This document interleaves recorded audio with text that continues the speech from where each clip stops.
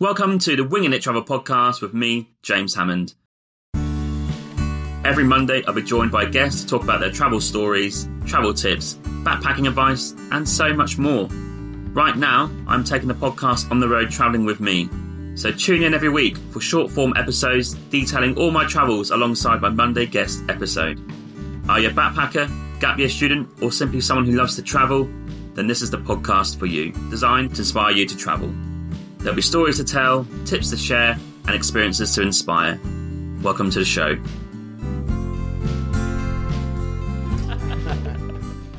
Ted Cragg, welcome back to the show. How you doing? Thanks very much. Yeah, it's nice to be here. It's nice to have you here at our house right now. Yeah, a fantastic little share here that you're building. So yeah, we've arrived from Toronto, 6 hours, 6.5 hour drive. Yeah. And you let us stay, which is very kind of you. It's an amazing house you got here. Yeah, thanks very much. Yeah, this is new for us too. We've, my wife and I, our two kids, we moved last year from where we were near Ottawa. We moved to here. We're between Montreal and Quebec City, so kind of the middle of Quebec. And we did lots of traveling and stuff over the past year, which we'll chat about. And ultimately the plan was to find a new house, of course, which we did a few weeks ago. So we've just moved in here and I've set up my little studio and started doing some decorating and stuff soon. But yeah, it's nice to be here. Great location between Montreal and Quebec and off the highway. So you've got access pretty easy to get to either city. And it's a great couple of cities to get into. Yeah, exactly. We're about an hour and a half either way from Montreal or Quebec City. And what's your favourite out of the two, out of interest? Well, they're both quite distinct, really. I mean, in Montreal, there's tons of things to do. There's always events, activities, festivals, stuff like that. Yeah. Quebec City's kind of a smaller version of it. And it's, I would say, in terms of the environment and geography, it's even more stunning, especially when you're right in the old part of Quebec. Because not only is the city itself beautiful and historic, but you get this incredible view either down the St. Lawrence River or bit to the north. There's quite substantial mountains to the north. There's big ski hills there. Yeah. And you really get some nice views right from like the heart of the old town. So yeah, I like going to Quebec for a bit more of a kind of laid back feel. And one thing now that we're here, we're so close to either place is just to go more often. Like we can do easy day trips, stuff that we haven't been able to do before, and maybe go for little bike rides and things like that. So it's a great road. It's not too busy that I found. Maybe getting out of Montreal, maybe a little bit, but once you're into the middle part of this road, it's a dream road to go on. Yeah. But Quebec Old City, I mean, it's like going back to France. Little cups of coffee, which the right cup, not North American size. And you got the Fairmont Hotel at the top of the hill. Yeah. Great views. Famous hotel for, I think, D-Day planning and stuff like that. Yeah, they had a conference there. That's right, yeah. So a fantastic city to go and see. Yeah. Montreal, we felt, was just a bit more happening. And a bit more eclectic. There's different pockets of stuff around, but another great city. And Toronto, we went to yesterday, or the last 3 days. Yeah. Again, not a 5-hour drive. It's a bit of a drive, but it's still doable for Canada standards, right? Yeah. Oh, yeah. Well, we get used to it. We did it too. We were visiting some of my family in Ontario this past week. So yeah, it's I mean, it's long, but you kind of take it in stages when you have to do these 5-6 hour drives, you know, and it's like how far to the next city or the next rest stop. And I find that if you can break it down like that, it's maybe 45 minutes, an hour or so at a time, and it usually goes a bit faster. Now, if you're driving across northern Ontario, that's a different story, isn't it? Yes, we've done that. Once we got over to Ontario and we stopped off in Kenora, it was miles and kilometres and miles. It really is never ending. Ontario is huge. Yeah. But the strangest part, I think we found, was like in Ottawa, the river. Yeah. One side is obviously English-speaking Ontario. Yeah. You go over the bridge, it's Quebec, it's all French. It's quite an interesting dynamic. Oh, yeah, it's quite a divide. Yeah. I mean, when you get in those border areas, people are generally bilingual. Yeah. But it doesn't take much, you know, and where we are here, like I'm the only Anglophone in this little town where we are. Oh, really? That's interesting. I checked the census. Now there's some people here who would be able to function in English and be bilingual, but I'm the only native-born Anglophone, right? And this is where my wife's family's from. She's Francophone, so that's why we ended up here, and that's fine. I can function in French, but yeah, it's, you know, you go outside of these the bigger cities. Montreal is fairly bilingual. Quebec City, certainly in the tourist areas. There's other pockets around Quebec where there's more English, but a lot of it is French for sure. And people, they might be able to function a little bit in English, but by far it's French. That's right. Especially Quebec side, we found. It's like, I think I described this, even being in Paris, I felt like a baby. you can't communicate. Yeah. We know a little bit of French. It's on us to learn it, but it's interesting because you do get a bit scared about ordering stuff, or can they even speak English? Like, you kind of assume, but I find here, especially in Quebec side, Old Town, you might get away with it, but I reckon around it would be interesting. Yeah, that's it. I mean, if it's a touristy place, they'll usually be prepared for that. I mean, and it's not just, English Canadians. There's lots of Americans and people from around the world. I mean, maybe Japan or Germany and stuff, right? For whom English would be their second language. Yeah. So they understand that. But yeah, once you get out into the more kind of everyday parts of Quebec, then it's you really don't hear much English at all. And then we're off east afterwards into New Brunswick and the Maritimes. Now you'll find that interesting because do you know the only officially bilingual province in Canada? Well, I guess it's New Brunswick. That's right. Oh, wow. It's a bit of a trick question. People might think it's Quebec, but Quebec is only officially French. Yep. Interesting. So you've noticed that there's a lot of the signs, they're only in French, road signs and business signs. Now you get into New Brunswick and it is largely bilingual, like on an official kind of basis. That being said, it's mostly kind of the north half of the province is the French speaking. Yeah. The southern half is English speaking. For sure, there's people who are bilingual, but you get parts where, they don't speak really much one or the other language. So, oh, wow. I didn't know that. Yeah. That's interesting. I naively assumed we're back into English-speaking territory. Well, you will be. I mean, again, when you're on the tourist routes, then, people will be bilingual quite well. But, at least in terms of, like, the families and the kind of cultural background, right? So... Yeah, I can't wait to explore it. I think Prince Edward Island and Nova Scotia are going to be... They were high on my list before anyway. And then obviously New Brunswick will be equally as good. Yeah. And then we'll see if we go to Newfoundland. That's right. Of course, you've been before. Yeah. It's a whole different scene over there. It's incredible. It's very distinct, from the rest of the Maritimes and certainly the rest of Canada. It's a distinct culture. The bit of the dialect, and the accent is different. And you really feel like you're far. You're kind of on the edge of the world almost, right? It's like out there in the Atlantic Ocean. It's a different half time zone. Yeah, time zone. Yeah. Take a long, long ferry to get there, usually, or you can fly. But it's an effort to get there. But once you get there, it's beautiful. It's very rugged. It's rocky. Just like Ireland. Yep. Yeah, it's a big island for sure. But, and the culture there goes back hundreds of years. It's one of the first places settled in North America by Europeans. And the ferry situation, I think we talked about this before, but there's two ferries, right? 8 hours, sort of the southern tip, southwest tip of the island, and or you can get one, which I assumed was into St. John's, but it's not. It's a bit further south. And that's like 14, 16 hours. Yeah, that's just it. It's a trade-off because it's a longer ferry ride. Yeah. Both ferries leave from the north part of Cape Breton Island in Nova Scotia and Sydney. So the shorter ferry, which is still 7-8 hours, goes to the southwest corner of Newfoundland.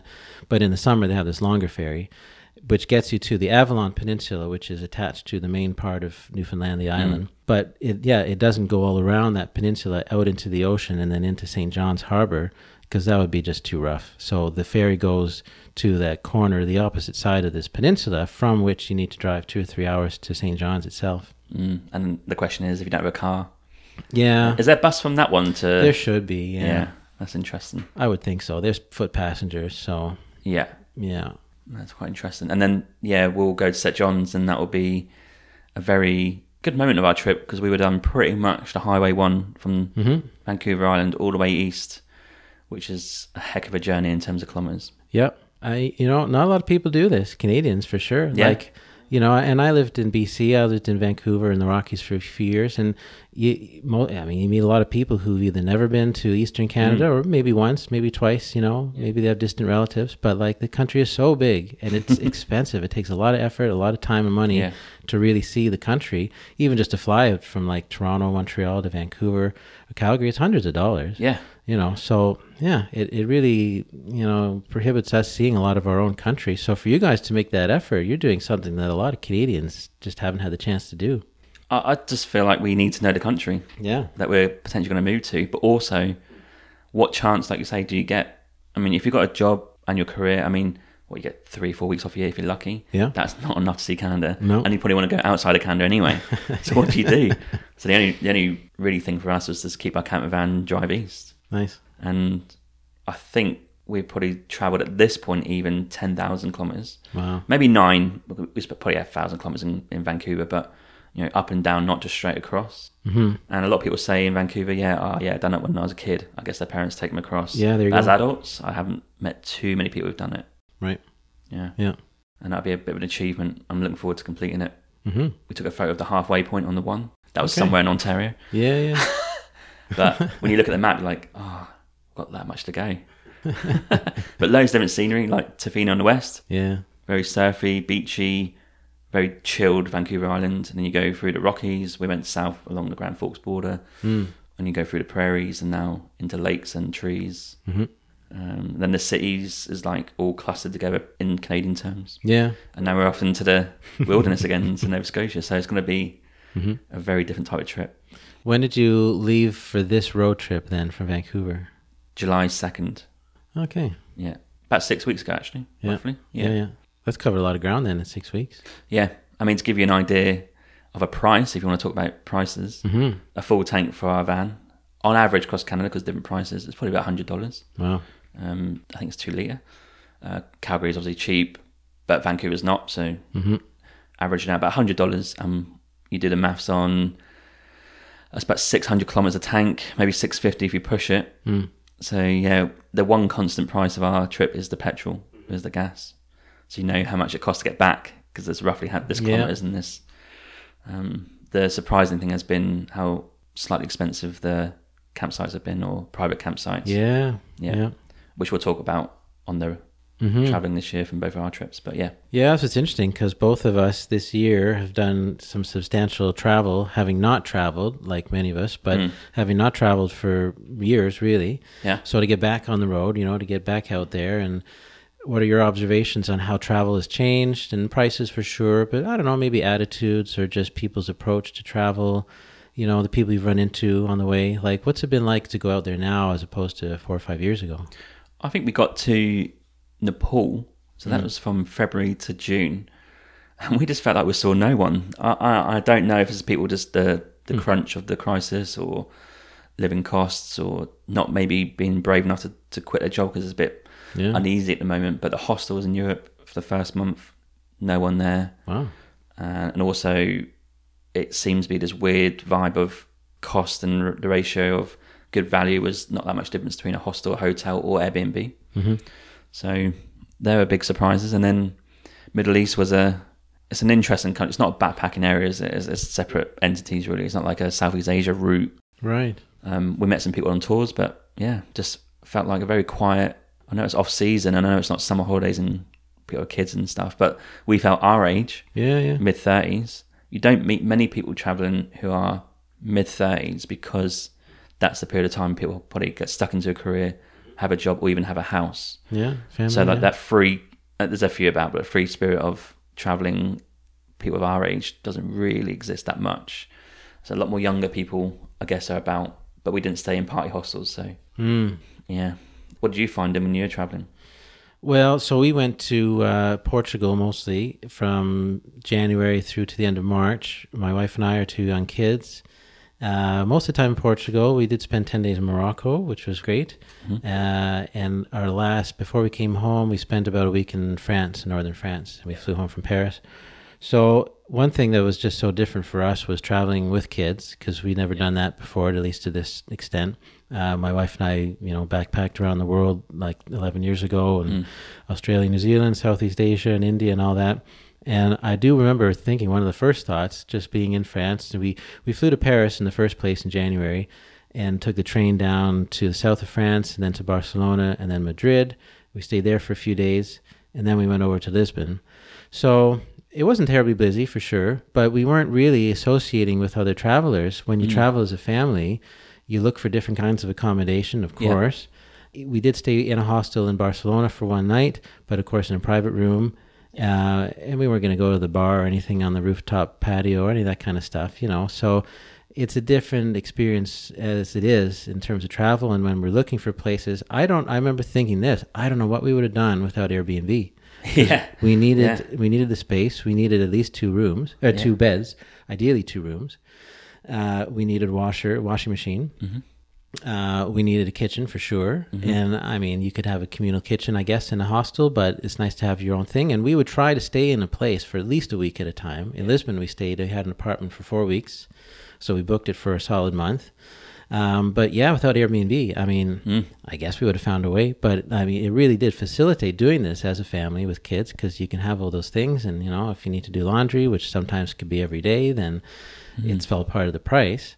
So part of it is like, well, in a sense, it kind of costs what it costs. I mean, we tried to find a good deal in places that weren't too expensive, but we had to find things in that certain price range. So I'm trying to remember now, at least in that time of year, low season, and as I say, we were either getting weekly rates, Airbnb, 7 nights, or a monthly rate there.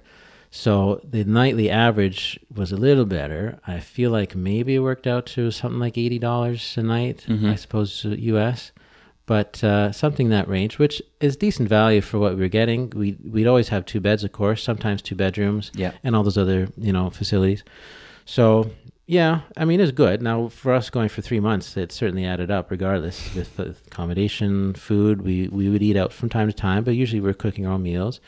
We wanted to see some sights, of course, and do some attractions. We weren't just gonna, you know, sit at home the whole time.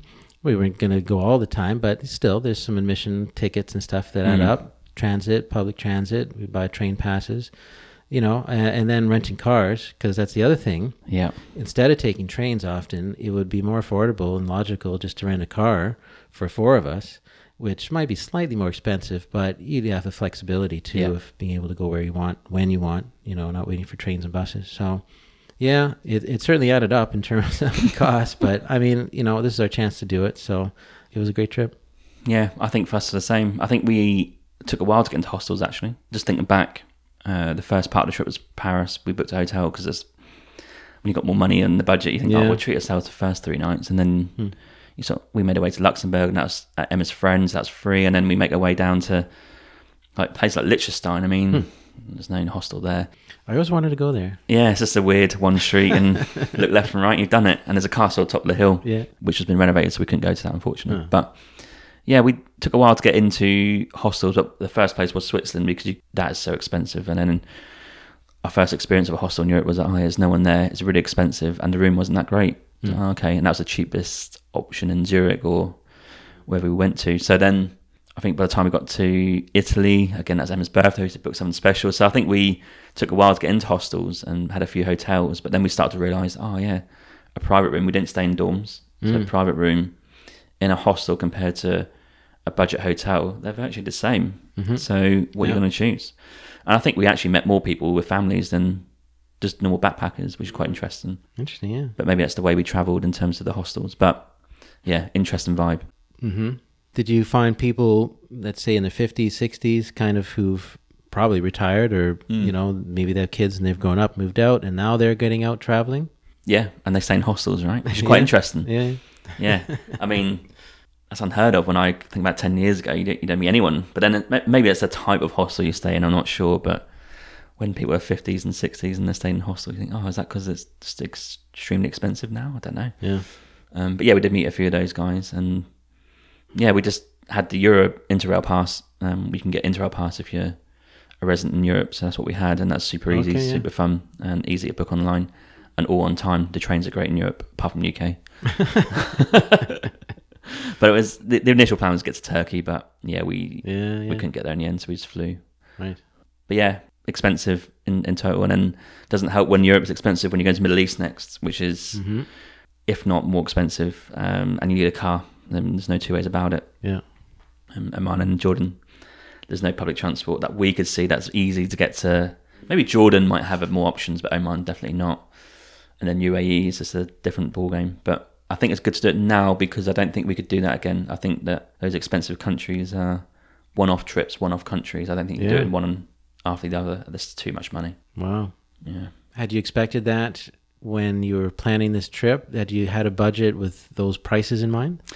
I think you said yesterday that my mind is budgeting for a backpacking trip at least 6 years ago, maybe 10.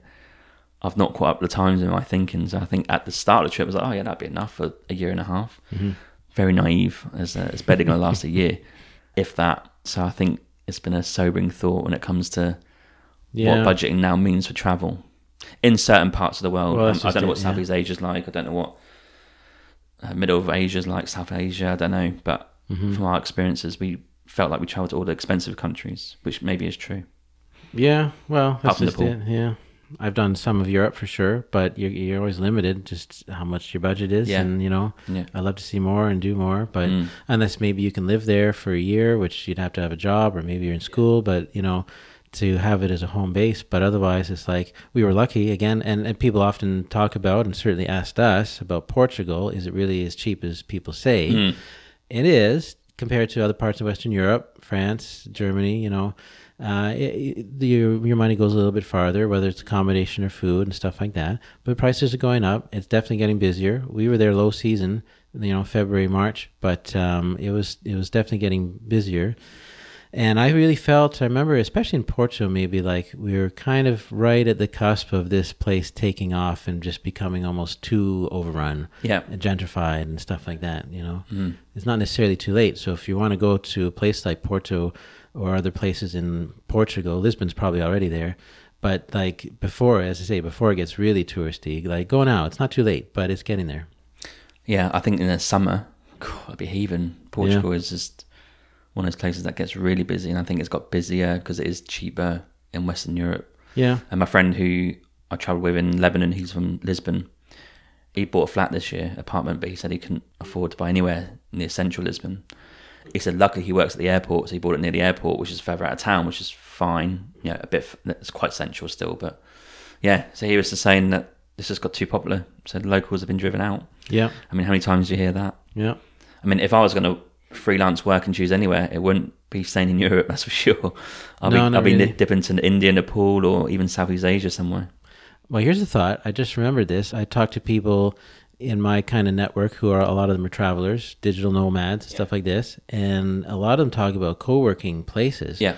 Not just for working, but for living. Co-living spaces, yeah. Yeah, living spaces, yeah. So in Madeira is a popular spot in Portugal. Oh, Madeira Island. Uh-huh. Oh, lovely. Yeah.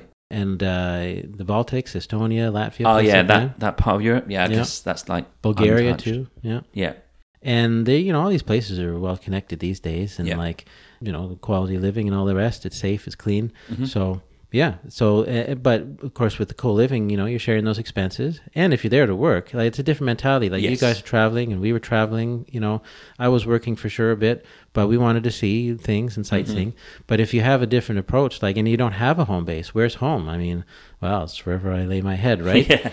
Yeah, it gets a bit draining after a while when you're changing every couple of days. So when you want to imagine if you're a digital nomad and I just want to stay put for a while, where are you going to go? So if you want to find a place for a month or 6 weeks or something like that, and if it's a co-living with like-minded people who are all there to work, and you're kind of keeping each other accountable in a sense, and you have your work time and time to hang out and stuff like that, it's something to think about, and it's growing more and more, that setup. I think that's next for us. Yeah, I think where can we stay that's not expensive like Canada in terms of not staying in the van, because that is, I guess, when you compare to Canada, it's quite budget. But yeah, where can we just dip ourselves for a month? And I've been looking at Airbnbs and all these places, Mexico, Cuba, Sofia in Bulgaria, because I know, like say a few people I've interviewed live there, Bangkok as well. I mean, all these places are just ridiculously cheap. I said to my sister the other day that as soon as we sell our van in Vancouver, we're out of there. Yeah, because staying there is going to cost way more money. Yeah, but she's like, well, what's the difference? I'm like, well, Airbnb, I know it's a bit of a godsend in Europe, but Airbnb in Canada is ridiculous, and you're not getting anywhere in Vancouver for like $100 or even $150 a night some places, even though it's technically end of summer. Yeah, oh yeah. So that, for example, in Cuba, if you want to go to Havana, it's about $30 a night. So what's that? It's about $800 for a month. No, it's probably less than that. I think you get the discounts on the month. So it's about $600 a month for a 2-bedroom apartment in Havana. I know the Wi-Fi might not be great. That's a different story. But the price comparison, that is 3 or 4 nights in Vancouver. So it's a no-brainer where people just need to find themselves a cheapest place. I mean, Mexico City is more expensive than that, but it's double. But it's still less than Vancouver, right? So you need to do some research where to find. But yeah, that's the next thing for us. Yeah, interesting. Hey, yeah, just a quick one. I just want to say there are many ways to support this podcast. You can buy me a coffee and help support the podcast with $5. Or you can go to my merch store with the affiliate link with TeePublic, where there's plenty of merch available to buy, such as t-shirts, jumpers, hoodies, and also some children's clothing. Thirdly, which is free, you can also rate and review this podcast on Apple Podcasts, Spotify, Podchaser, or Good Pods. Also, you can find me on social media on Instagram, Twitter, Facebook and TikTok. Simply just search for Winging It Travel Podcast and you'll find me displaying all my social media content for travelling, podcast and other stuff. Thank you. Are you, maybe two-part question. After all of this travel, and here it's August, so you guys been on the road basically since January, right? December, really. I went to Greece in December. Right. Yeah. Do you feel burnt out, tired of travel? Do you want to just stay put for a while? Oh, I could travel forever, but I think the type of travel needs to change. It's too fast. I was in Greece and then we went back to UK for Christmas, came back to Vancouver, had notice and done the last month in January. But since February, it's been go. The only break was Kathmandu. But like we said to you last night, it's not a walking place. It's not a chill place, really. Mm-hmm. Cheap, but not chill. Yeah, busy city. Yeah. And then since we've been back here, got the van and we've been on the road, just needs to slow down. That's the name of the game next. And not necessarily always seeing things. Yeah, that's true. So what have you got planned then for the rest of this trip, this road trip? How long? Yeah, that's a good question. It was going to November, but we've kind of broken that a bit short to start to mid-October, I think. So we reckon from here another 6 weeks, I think, if we had a guess. Mm-hmm. Maybe 7. Nova Scotia, or the Maritimes. And then it is working our way back to Vancouver, so that's 4 weeks in US, which might be New England, Washington and Virginia, and then just driving west along the top of the US states, like Minnesota and South Dakota and Montana and Wyoming and Idaho. Yeah. And finally Washington State. I think that'll be the rough trip to get us back in Vancouver for start of October, maybe mid of October, and then no messing about, getting the van up for sale. Right. Yeah. So you definitely want to sell it in Vancouver or perhaps somewhere else? That's a question for you. Because I don't know what the rules are. It's too complicated. In UK, it's one country, one rule. Yeah. Here, can we sell our van in Ontario? You can. It'd be handy if we could. And if it's easy and it's not too much admin, but there's one drawback of that. What happens if we don't sell it? Because then we don't have winter tyres. That's right. Then we're stuck. Yeah. Until we sell it. But how long is that going to take and where do we stay? Well, that's a good point. I mean, yeah, because you don't need winter tires, at least in Vancouver True. Island area. Yeah. Which means that someone could, end up buying the van in like December or something like that. Yeah, because they can still use it in the city. And Sure. But that also then means that you're stuck in Vancouver or wherever until the van sells. And so I guess the question is, how long will that take? So stressful. If anyone needs a camper van. Yeah. It's a great little Toyota Sienna. Yeah. It's got a converted double bed at the back. It's got a kitchen at the back of the boot. Yeah, it's got some shelves for books. It's got some good storage space, and it's got 2 seats at the front. So if someone wants a reliable Toyota, it's obviously got quirks to it, and it's got things that can be fixed, but nothing tragic. As the guy at the garage said, he said you can spend $10,000 on it if you want to, but it's not worth it. Yeah. But yeah, that's a great question. How long will it take? And it's a scary thought because, like we said before, you can go to Cuba for a month and that's cheap, but a month in Vancouver, where do you stay?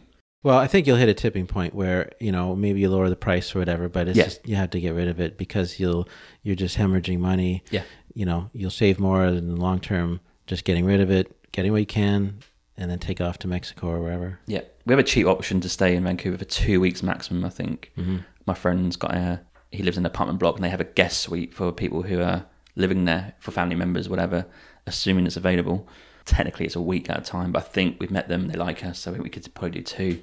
Maybe move out for a weekend and go back in again to reset it. So I think we've got 2 weeks where we feel like it's not too much on the budget, which is quite a lot of time. We bought our car, I think, within an hour of her putting it up there. I remember that story, yeah. So I think we're slightly confident that it'll go. It's just how much for. Mm-hmm.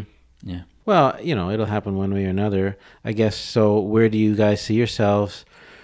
Well, maybe 6 months from now, 6 to 10 months, less than a year. But, say spring kind of next year, where do you think you'll be? What would you be doing? Cool. That'd be this side of the, how do you call it, country or border of the middle part. But yeah, I think we'll be east. I think we're looking to get a Canadian passport. So we're going to settle down somewhere because you need to get your days. You need to tick off your days to get your passport. Right. So that we're looking at maybe Toronto, Montreal or Halifax to come. I think they're the 3 options. All got different pros and cons. So done Toronto, done Montreal. I think you'll really like Halifax. It's on the coast, right? Yeah. Yeah. It's a nice city. It's big enough, you can get everything you need, services and stuff.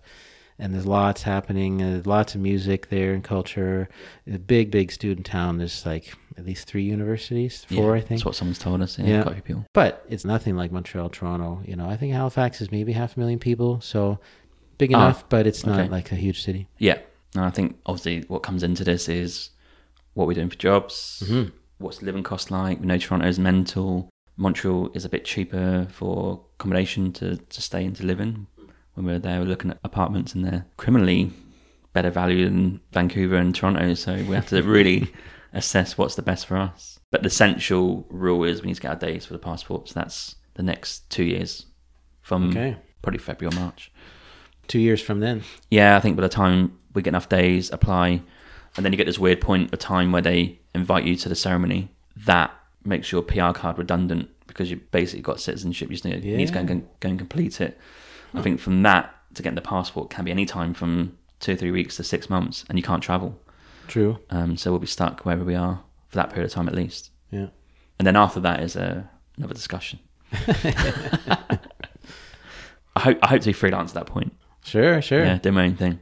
Well, yeah. What do you see for your podcasting future? Because, you know, we all of us here, I'm a listener, of course, and, you know, we know you because of the podcast. Like, you talk about connections and just exposure and just having a means to introduce yourself to people, right? Whether it's online or now in person, having the chance to do that. So it's already accomplished a lot. How do you feel about the podcast as a project, and we've come so far, and ideas for the future? Yeah, the podcast has gone, I think, quite well.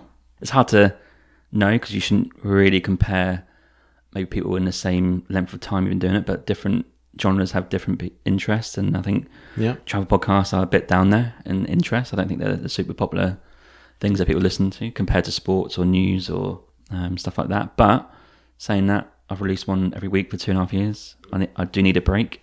I'm not really burnt out, but it has come to a point where I do need some help, I think. Because I do get a lot of requests. I do get a lot of people approaching me. I do say no. I need to figure out what I do want for the podcast. I think for the future, that is a great discussion to have. I think we're talking to you about it as well. Sure, yeah. I think I'd like to improve the quality, maybe reduce the length of interviews. We'll see about that. And also figure out more of a niche, I think. Yeah, niche down. Because that's the thing, too, with travel and even travel podcasts, and there are lots of them out there, and you know, some people do kind of seasonal thing or come and go, but there are lots out there. And I think we're at a point now with travel podcasting that there's certainly the time and place to niche down to some kind of theme. Yeah, you know, and that could be like style of travel or a particular mindset, or of course a certain destination or anything like that. Maybe something taps into like sustaining travel as a digital nomad, or, you know, working online, any of these kinds of niches, right? Because it's past the early days of podcasting and travel in particular, where you could kind of talk about anything and people are just excited, well, this is a new podcast, right? Yeah. There's enough podcasts out there now. Yeah. So it's good to niche down, and then you become a kind of identified for that. One thing I've learned for sure is that you can always branch out and still talk about other things from time to time, but you have that identity, that branding, in a sense that you're known for this thing, maybe the coffee thing, right? That's really neat because you combine coffee with travel, which is kind of cool. It's quirky, it's fun, and it's like, what are the difference between some of these cafes and the type of coffee you get, and prices, sure, and menu, and, you know, like, hey, lots of us love coffee. When we travel, when we were in Europe, you know, we're always looking for places to get coffee. Sometimes it's like, well, where do you begin? How do you get something that's good value, that you're not being ripped off, that's like quality, and also a nice experience too, you know? Yeah. Anyway, so that's a great example, at least, of a niche. You could have that as your focus, but still talk to people about other travel adventures and stories too, for sure. So yeah, I think step one, especially everybody listening, is to hear more from your listeners. Yes. So give James some feedback, what you like about the show, suggestions, other ideas, topics, formats, you know, things like that. For sure, it's great when listeners take the initiative to reach out. Yeah, you can also have live events, a Q&A live session type thing, and you hopefully get a few people there, and then they can talk to you like live directly, and That'd be ask you awesome, some questions, get some more of that interaction. It's always Yes. the challenge of podcasting because we're kind of talking into this void and we know people are listening and it's wonderful, but you don't have the human interaction, the body language. And even if it was in chat and text form, you're just kind of hoping that people are liking what you're doing and that if they have suggestions and comments, then they need to really make the effort to reach out. So that's it would be a huge asset in terms of planning your next step. Yeah, I think to give you an insight of what I was thinking, I knew the first 18 months would be getting just used to it, get my foot in the door, get some guests. So that was 2.5 years ago. The second year, I knew travel would be implemented in with the podcast. That's been this year. Yeah. And then there'd be a third phase I knew after the travels because I'm not rich, I can't go forever. So what is that next? And I've got loads of ideas. I'm a bit creative in my mind. I'd love to get set up in a live studio, like a proper podcast studio, and do it that way. Get guests to come in and do it in person. That'd be an awesome part of the podcast. Not just rely exclusively on remote. And that is still part of it because people in travel all around the world. Sure. But maybe just niche down to where I'm based and try and do a bit of a series on that. So yeah, like live is another one where people can tune in live and then put questions in, and I love to get a little guest. And then the ultimate dream for me is doing a live show. I mean, I'd love to rent somewhere out and get some speakers in and maybe a few sponsors and make it cost neutral, but just have a bit of a fun night talking about travel, about travel stories and travels. And that's a bit of a pipe dream of mine going into the next few years. That will cost a bit of money. I'm not afraid to invest in it, but I think any sponsorships would help with that, make it cost neutral, maybe pay for some speakers, I don't know. But a live show would be pretty cool. And because I used to perform live at music university, I'm not afraid to be on stage. So that'd be pretty cool. Yeah, there's lots of potential for sure. And that's the thing, because you have such this foundation now of content, of episodes, like a couple hundred episodes, right? So 200 coming up, Yeah, you've really got something to build on, not just the content library, but all the experience that you've learned from it. Yeah, what's the one thing you always read about on TikTok or whatever? It's like consistency. Sure. That That is something I've been... if anything else, if it's not that good or the guests are boring or the podcast episodes are not the best edited or the best production, whatever, I have whacked one out every week. It's impressive. And it's been tough on a weekly podcast because that's a lot of work. And it will continue, I think. But I need to make sure I make enough time for myself to make it a bit more efficient. And then ultimately going forward, I think I will use that experience to create some sort of podcast business out of it, whether that's teaching or doing some editing for other people or being guest host or going to a package for a company to do a podcast, whatever it is. I think that's next for the business side. I think it's ready for that. I think I'm ready for the business side to come next. And because I'm 2 or 3 years stable, I should put some work into that. Yeah.